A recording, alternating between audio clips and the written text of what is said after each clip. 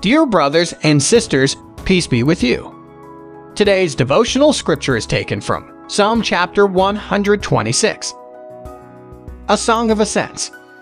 When the Lord restored the fortunes of Zion, we were like those who dreamed.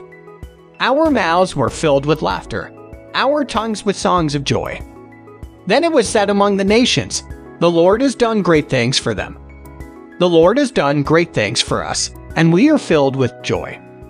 Restore our fortunes, Lord, like streams in the Negev. Those who sow with tears will reap with songs of joy. Those who go out weeping, carrying seed to sow, will return with songs of joy, carrying sheaves with them. Let us pray. Dear Jesus, have mercy on me and help me to see you and follow you wherever you lead. Amen.